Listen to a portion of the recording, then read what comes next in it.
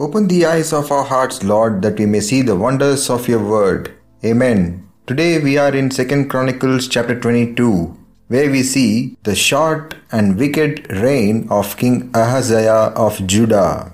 We are told in 2 Timothy chapter 3 verse 16 and 17, all scripture is God-breathed and is useful for teaching, rebuking, correcting and training in righteousness, so that the servant of God may be thoroughly equipped for every good work. The Bible, as we know, is written by about 40 different people over a period of about 1600 years. And yet, it was not the work of man, but rather it was breathed by God. It was divinely breathed in, as we read in this particular verse. Jesus himself said in Matthew chapter 4 verse 4, man shall not live on bread alone, but on every word that comes from the mouth of God. So the entire Bible, all the words have come from the mouth of God. The men who wrote the Bible have been inspired by the Holy Spirit to write it down for the people of the world. Jesus said to the religious leaders of his day over and over again, affirming the written word of God by saying, "It is written, it is written, it is written." This particular phrase, "it is written," occurs over 90 times in the New Testament. So that's a very strong indication of the divine authority of the Word of God, the Bible. And since God cannot err, that is, do any wrong or be capable of doing wrong, the Bible, the Word of God, is the word of truth and it does not contain any untruth in it. So the Bible is inerrant in itself. Inerrant as in there are no errors in the Bible when the Bible is rightly interpreted.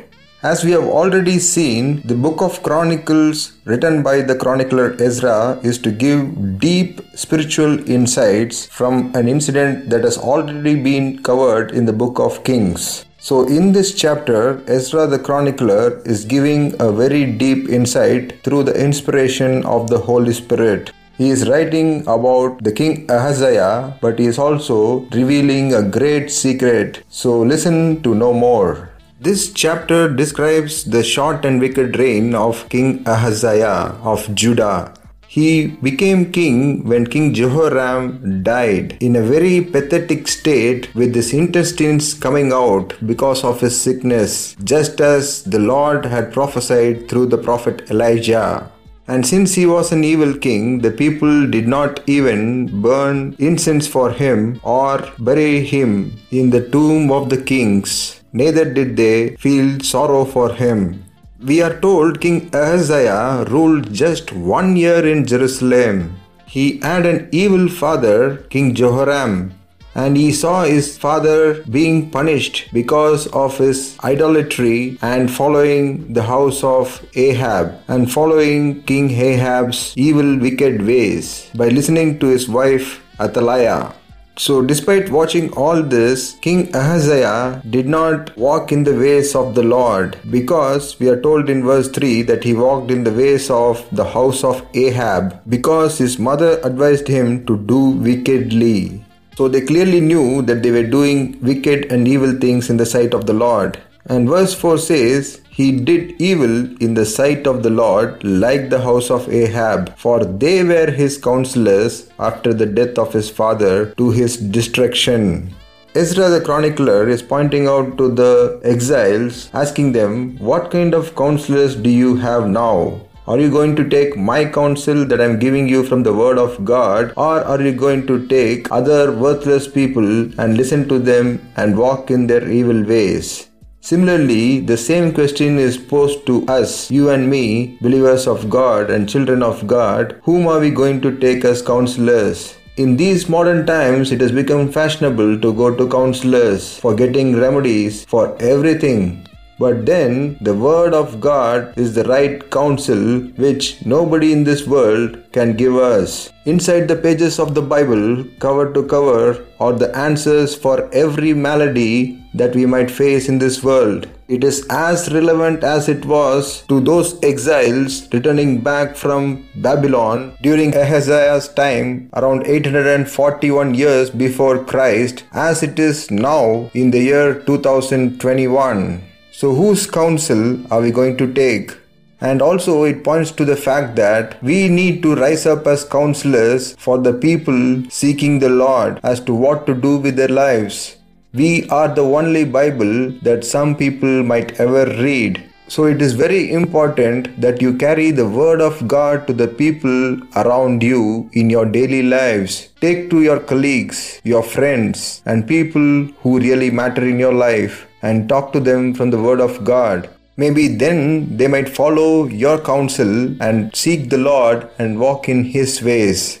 In verse 5 we read, he also followed their advice and went with Jehoram the son of Ahab, king of Israel, to war with Hazael, king of Syria at Ramoth Gilead. His own grandfather, King Jehoshaphat, was a great example not to do so. But then King Ahaziah did not pay any attention to the word of God and did not read the word of God. If only he had read the word of God, he would have understood all these things and he would not have allied with King Jehoram, the son of Ahab. But he went there, and what happened? The Syrians wounded Jehoram. So this King Ahaziah, the son of Jehoram, king of Judah, went down to see Jehoram, the son of Ahab, in Jezreel. From the same names Jehoram, we see how the northern kingdom Israel and the southern kingdom Judah were trying to be close allies.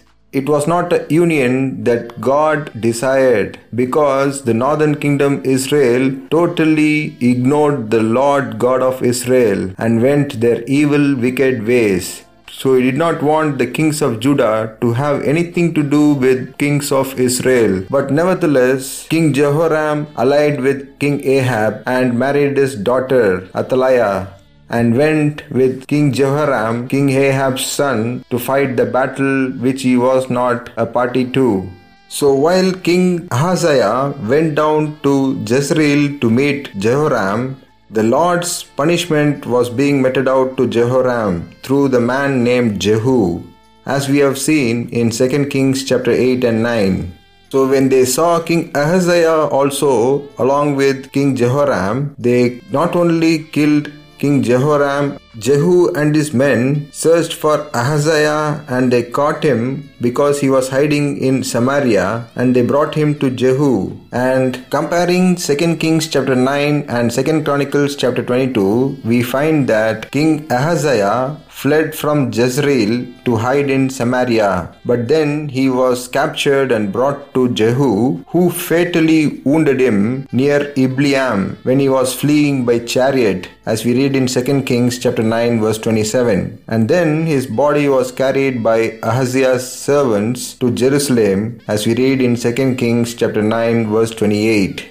In verse 10 we read, when Athaliah, the mother of Ahaziah, saw that her son was dead, she arose and destroyed all the royal heirs of the house of Judah. This evil, wicked woman wanted to become the queen herself, wanted to rule the kingdom of Judah and turn it into the kingdom of Israel, following its evil and wicked ways. However, verse 11 says, Jehoshabat, the daughter of the king Jehoram of Judah, took Joash, the son of Ahaziah, and stole him away from among the king's sons who were being murdered. This evil woman Athaliah was murdering her own grandsons. Can you imagine that? Why would she do that?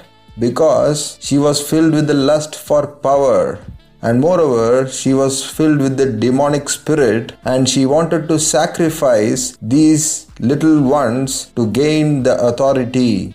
And we shall soon see why is that. This Jehoshabat who saved this little boy Joash was the wife of Jehoiada the chief priest. and she was the sister of King Ahaziah. And Joash was hidden with them in the house of God for 6 years, while Athaliah reigned over the land.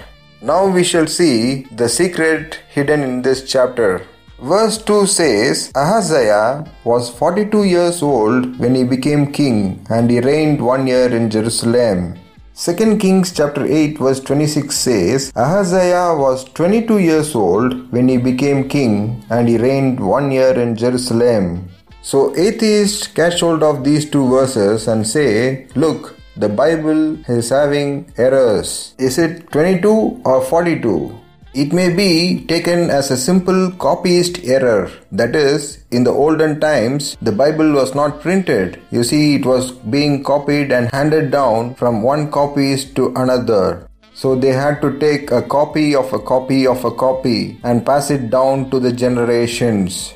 So one particular copyist making an error would flow throughout the Bible.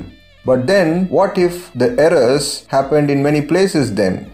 So if this is an error, then they can claim that many other passages can be errors too, and we might not even know the fact. However, there is a very deep inner meaning to this particular reason here. You see, in the Hebrew text, the numerals 42 and 22 are not there, but rather they are written as 2 and 40 and 2 and 20. So what does it signify? The clue is given in the very same verse. His mother's name was Athaliah, the granddaughter of Omri. Did you notice she is not mentioned as the wife of King Jehoram?